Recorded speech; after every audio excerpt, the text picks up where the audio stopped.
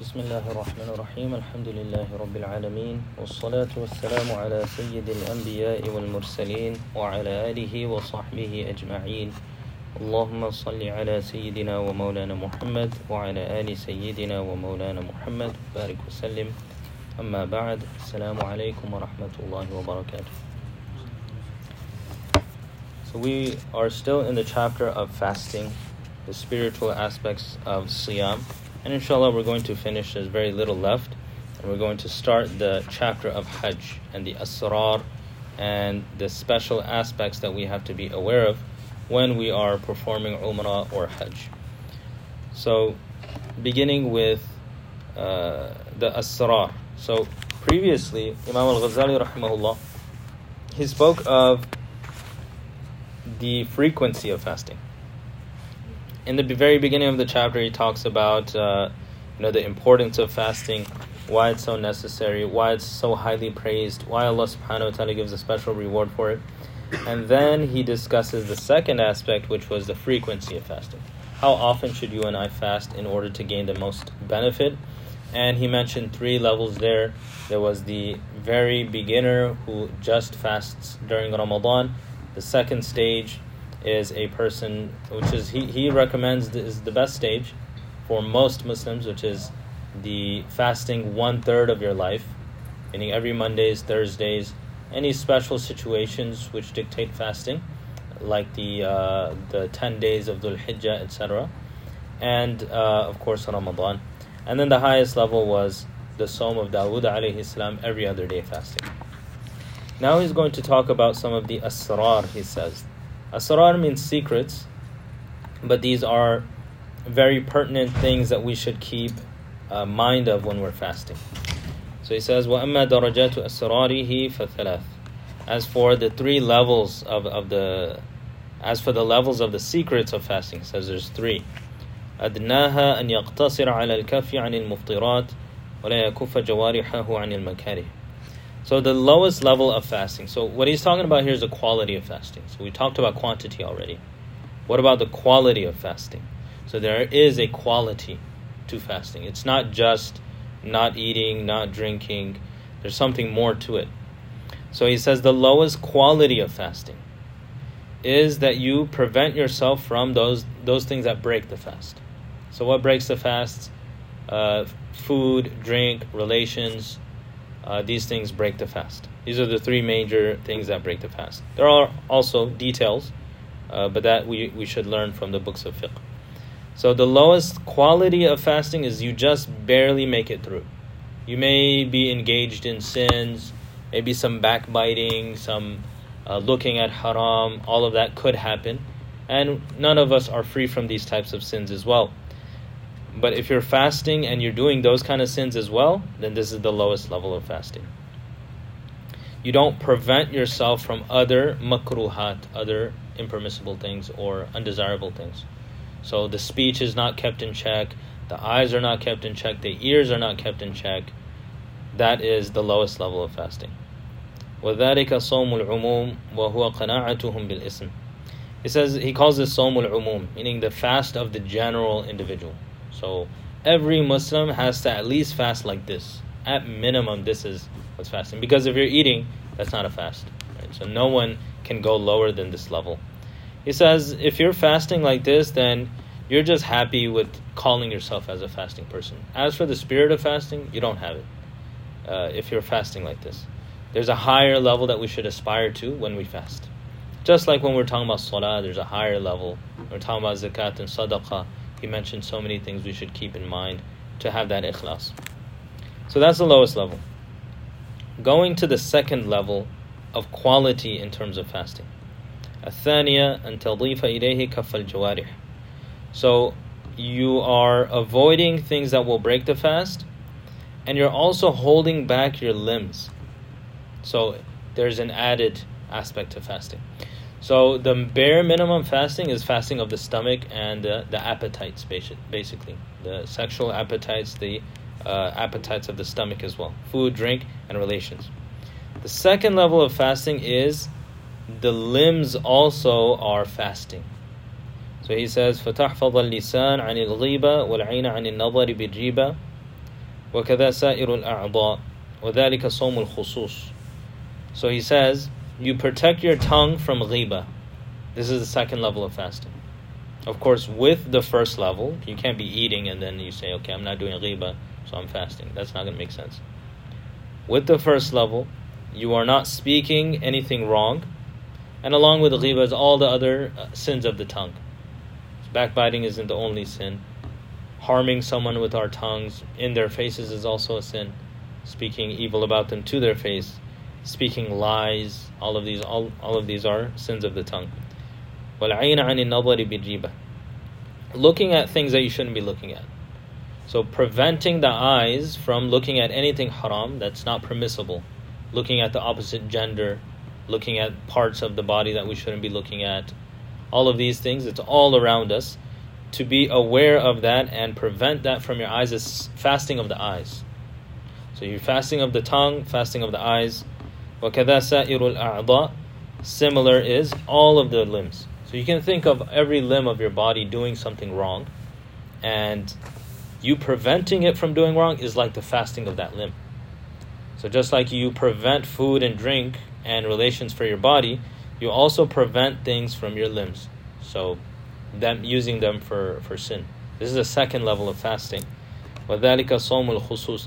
He calls this the fast of the special people, the specialized individuals, those who are seeking closeness to Allah, those who really want something from their fast. They will have this second level of fasting. And this is, like in all of our situations we've been talking about, there's always like 3 levels. Imam al-Ghazali is always mentioning 3 levels. He does this out of ease. And he always recommends the middle level for us. Because the bare minimum is what everyone is doing already, inshallah. If you're a Muslim and you are doing the fara'id, you're doing level 1. Now the goal is to get to level 2. So we did this when we were talking about salah, zakah, and he's going to keep going like this, which is a very easy method. Now the third level, الثالثة أن تضيف إليه صيانة القلب عن الفكر والوسواس وتجعله مقصورا على ذكر الله عز وجل.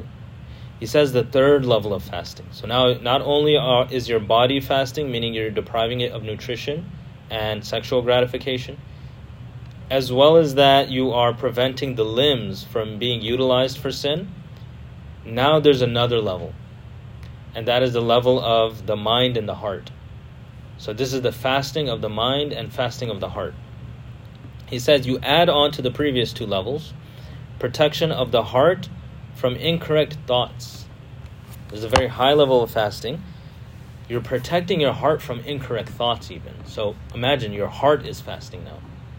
And you do this, it's your mind and your heart, so the mind is not, you're not allowing the mind to wander. Now there is a big difference between the mind wandering on its own and between us causing the mind to wander. So the beginning stages of level 3 is where we stop our minds, we control the aspect that we have control over. For instance, you're daydreaming, you don't even realize you're daydreaming. So that's very difficult to control. It's very hard. But now I'm sitting and I'm utilizing my mind and purposefully thinking about things, I can control that. So he's saying the beginning of level 3 is that you don't utilize your mind for incorrect thoughts. You don't try to use that mind. And later what happens is slowly it will get accustomed to that, and even like involuntarily, it will not think about those things as well. So level 3, you protect your heart from wasawis, thoughts that are incorrect. And you focus only on the dhikr of Allah subhanahu wa ta'ala. It's very difficult. In your fast, you're only pondering about Allah. All your thoughts are revolving around Allah or the Quran or Jannah, Jahannam, things that will benefit us. So those things. So that's level 3. وَذَلِكَ صَوْمُ خُصُوصِ الْخُصُوصِ وَهُوَ الْكَمَالِ. He says this is the fast of the elite amongst the specializers. Those who are really trying to get to Allah and the elite amongst them, this is how they fast. Not only are they fasting with their bodies, depriving it of nutrition, they are also fasting with their other limbs, the faculties that Allah has given us, they fast with that as well. Not looking, not speaking, not hearing things that are impermissible.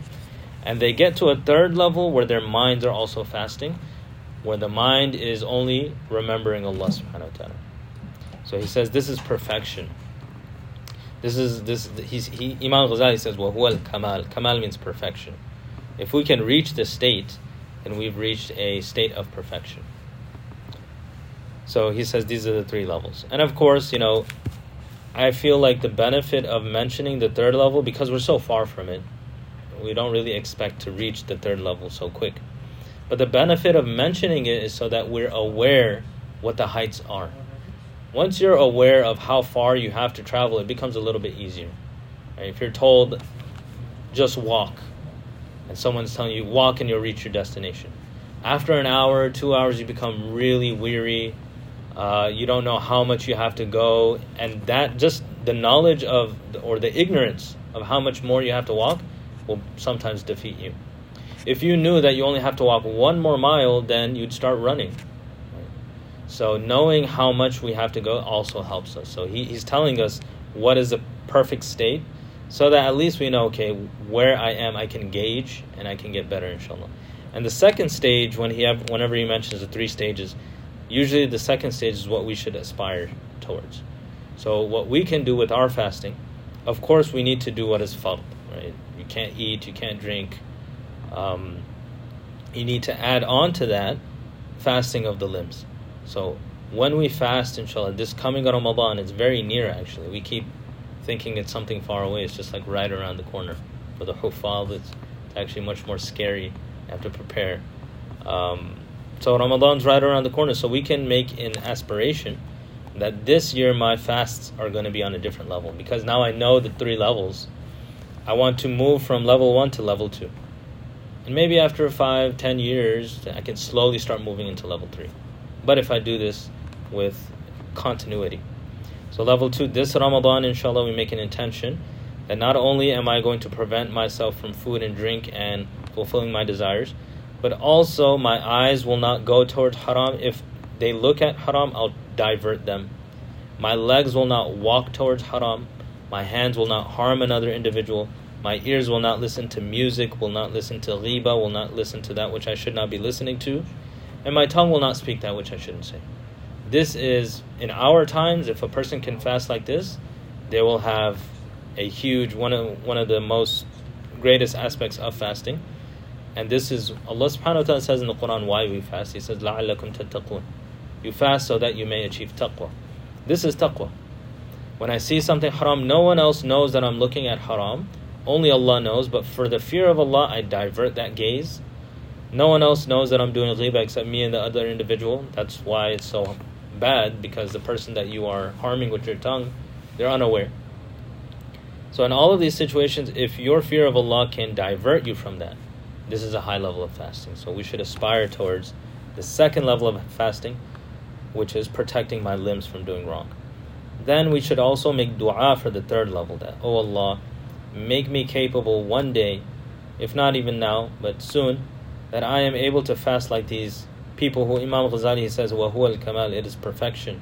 Allow me to reach that state of perfection, because I desire to be near you and have your mercy. So we have to make dua for these things. It's not, because at the end of the day, Allah gives us. It's not us that, we make an effort, but Allah gives it to us after seeing the effort. And for some people, Allah gives without any effort. They're just born and they're almost like, when they become baligh, they're very close to Allah subhanahu wa ta'ala. Naturally, they never gravitate towards sin. There are people like that, which tells us that Allah is the controller of all of these things. If we're not making dua for this, if we're not making dua that give me tawfiq to even pray the tahajjud, to wake up, then we're missing out, and that's probably what's missing, why we're incapable of all of this. We have to start making dua for it. Then he says, ثم للصيام خاتمة بها يكمل وهو أن يفطر على طعام حلال لا على شبهة.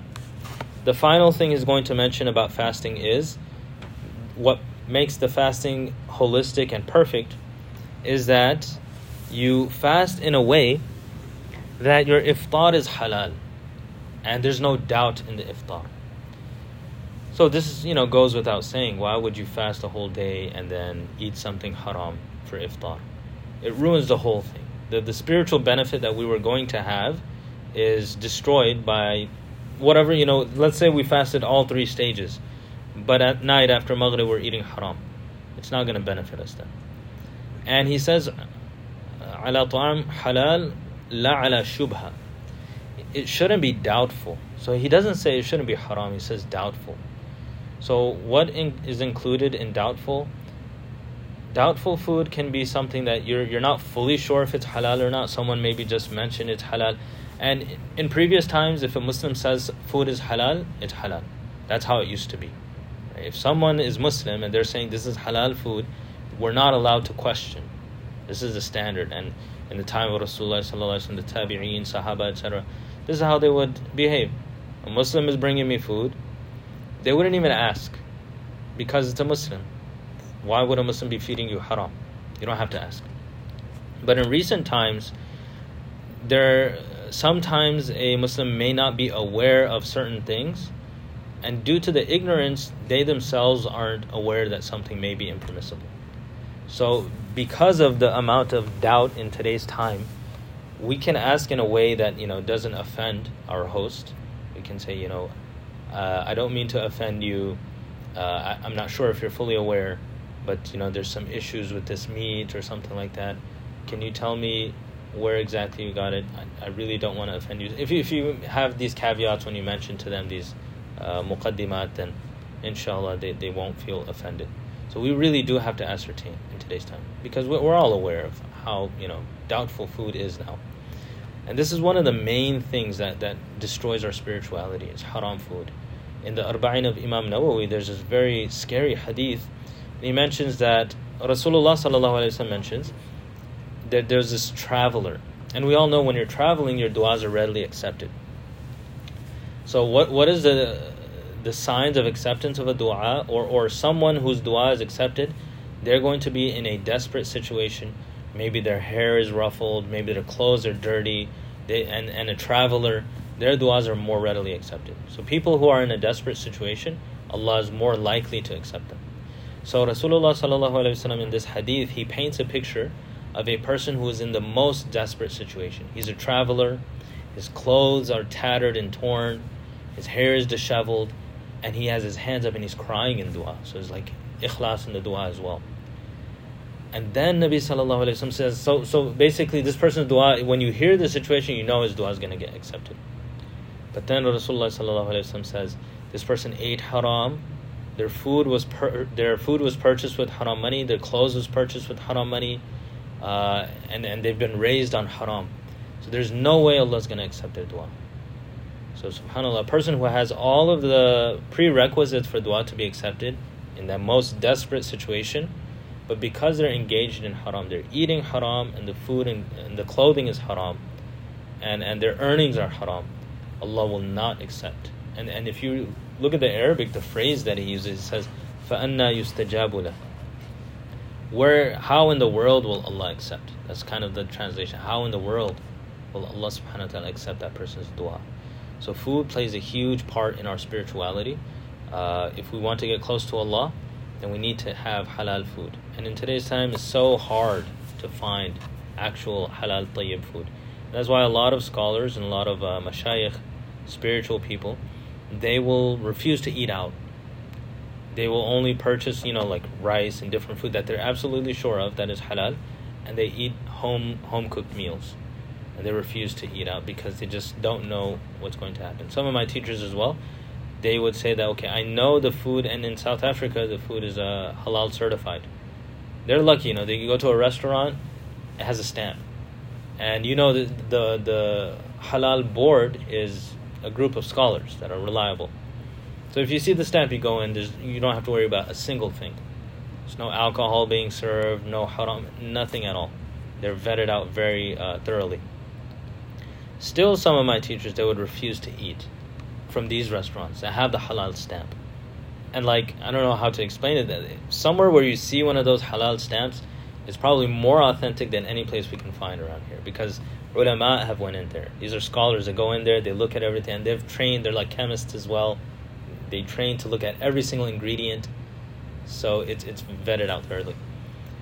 But the reason why they would refuse to eat at these places, they would say, and this is a very spiritual point that we're not really keeping in mind.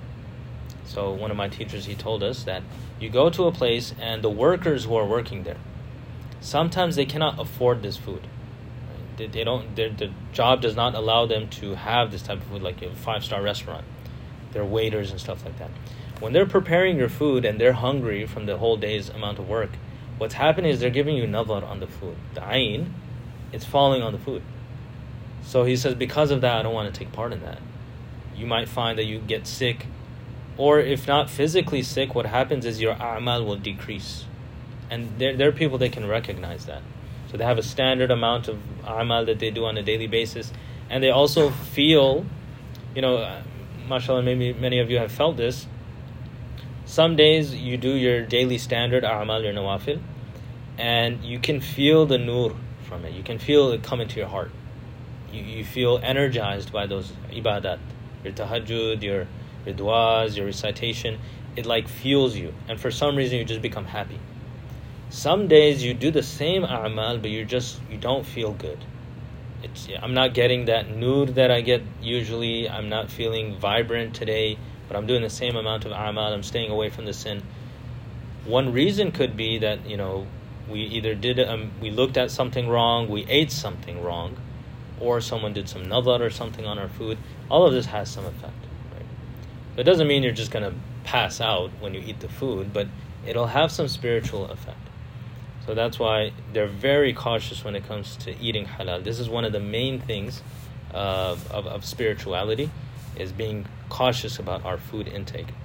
So let me finish what Imam al-Ghazali rahimahullah says here. He says, وَأَلَّا يَسْتَكْثِرْ مِنْ أَكْلِ الْحَلَالِ بِحَيْثُ يَتَدَارَكُ مَا فَاتَهُ ضَحْوَةً فيكون قد جمع بين أكلتين دفعة واحدة فتثقل معدته وتقوى شهوته ويبطل سر الصوم وفائدته. Another beneficial thing that he's mentioning regarding food. So the first thing, make sure your iftar and your suhoor when you're fasting is absolutely halal. And so if you want a spiritual Ramadan, you have to avoid all of these doubtful things. Of course, we know what's halal, what's haram. Avoid the doubtful. The second point that he's mentioning here is you do not eat much, especially in Ramadan. He says don't eat too much halal as well. So the amount of halal that we're eating should be decreased as well for a beneficial fast. He says if you eat too much in your suhoor and your iftar, all you're doing is you're taking the meals that were spread throughout the day and you're just pushing them to the sides. It doesn't really benefit you then. He says in this situation, what you missed in the day, you're getting at the night. So that's all you're doing. And so your intestines and your insides is going to get heavy. You're going to get lethargic. And he says your shahawat and the desires that are caused by the food are going to increase. Sometimes you might notice in Ramadan, you feel, you go through this like cognitive dissonance that, the shayateen are locked away, but I'm still inclining towards sin. What's happening? One thing is because the food is a lot. A lot of food, what it does is it gives you strength, and that's the whole thing of fasting. It gives you strength, and it strengthens the desires as well.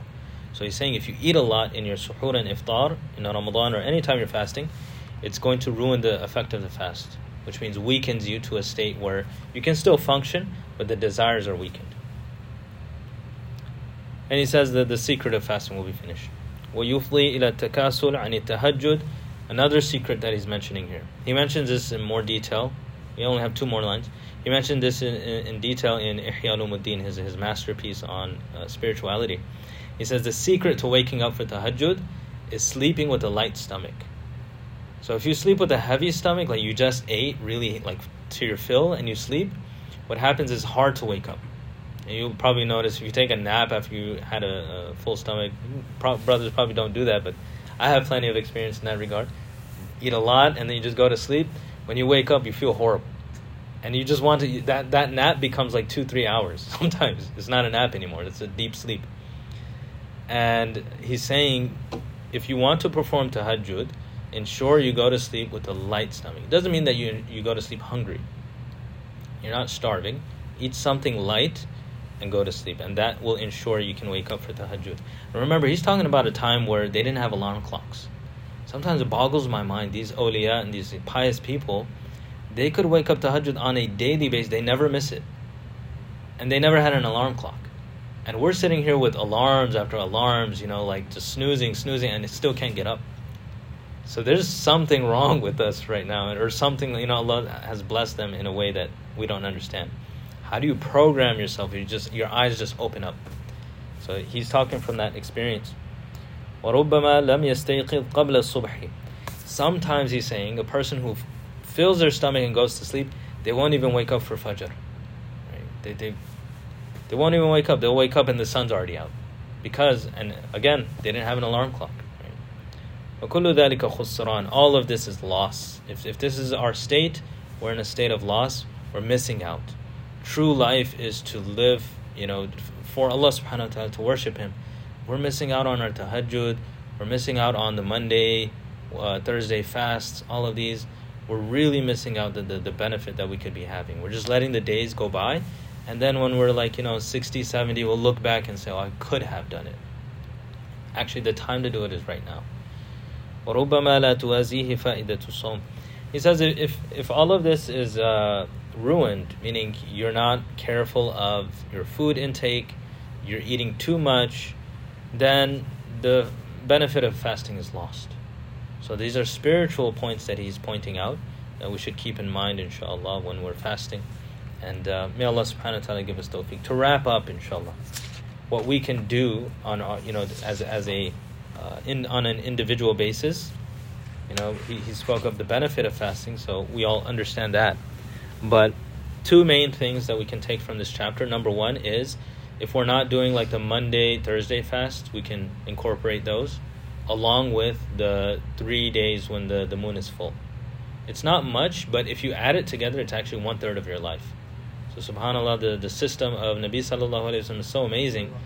It's actually 1/3 of your life you've been fasting. So that's a lot. There's this gate of Jannah. There's 8 gates. This is famous hadith. Abu Bakr radiallahu anhu heard this from Nabi sallallahu alayhi wa sallam. There's 8 gates of Jannah. And he was like, will anyone go through all of them? And he was like, you're going to go through all of them. But one of the gates is called Rayyan. Rayyan means satiation or quenched thirst. That's the name of the gate. Those who used to fast a lot will go through them. So it's hoped that if we fast 1/3 of our lives, we can go through that gate. As well as others, depending maybe there's a gate of tahajjud, gate of those who are very generous. So they'll line up for you so you can go through all of them depending on how you work. So if we do this 1/3 of our life, inshallah we can be part of that. And then if we can be continuous with this, or if one day we just become really serious, we can start doing the Sawm of Dawood alayhi salam. And then that's the first point, the amount of fasting that we should do. Let's make an intention, inshallah. Mondays, Thursdays, Ayyamul Bid. Inshallah, I'm going to do that from now on. Along with Ramadan, of course. The second thing is that we upgrade our basic level, our quality of fasting, to the quality of me preventing my limbs from doing haram as well. So not only am I preventing myself from food and drink and relations, but I'm also going to prevent myself from looking at haram, talking haram, doing haram, and even makruh. So this is the next stage that we have to aspire towards. And then of course there's a third stage. One day we can reach that. And of course the last thing he mentioned about eating, the quantity of food should be at a level not where you're still hungry after the meal, but you're satiated but not full. And that is, of course, we know, the 1/3 of the stomach. So 1/3 filled with food, 1/3 with water, 1/3 left empty. That's going to give us the most benefit, inshallah. And, we'll wake up for tahajjud, we'll do all of these things as long as our food intake is taken care of. So these are some of the benefits that Imam al-Ghazali has pointed towards and that we can incorporate in our fasting. And we ask Allah subhanahu wa ta'ala to give us tawfiq to be amongst those who fast for His sake. We ask for ikhlas. And we ask to incorporate all of these beautiful wisdoms that He has shared with us, and to finally make us among those who go to the gate of Rayyan into Jannah. وصلى الله تبارك وتعالى على خير خلقه محمد وعلى آله وصحبه أجمعين برحمتك يا أرحم الراحمين. السلام عليكم ورحمة الله وبركاته.